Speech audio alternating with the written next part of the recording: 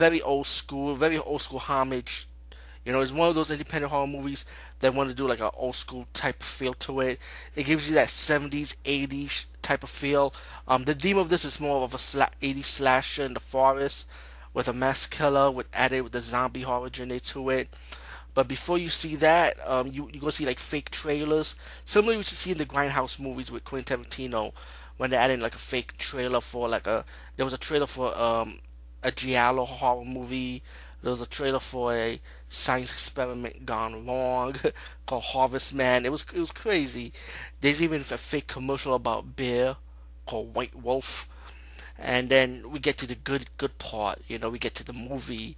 It was like these adults, about these brilliant adults having fun, having sex, smoking weed.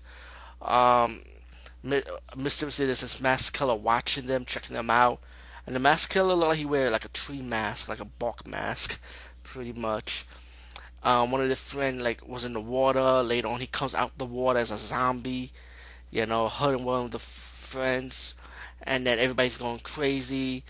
And then you got one of the guys burying the dog that the zombie ate, and then he get killed by the masked killer. That's when he start killing people, and then everything's go crazy, and pretty much the friends have to escape the woods against this masked killer, and then you get your twist ending, which I will not spoil for you guys because I actually enjoyed this horror movie.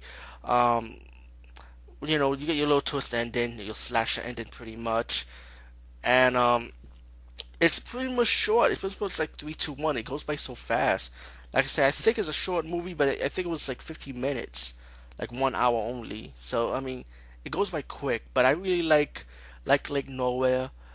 It's very old school, very homage to the old school 80s slasher, and of course trailers, how they used to show horror trailers back in the 70s and 80s like definitely 100%. I said definitely check this one out.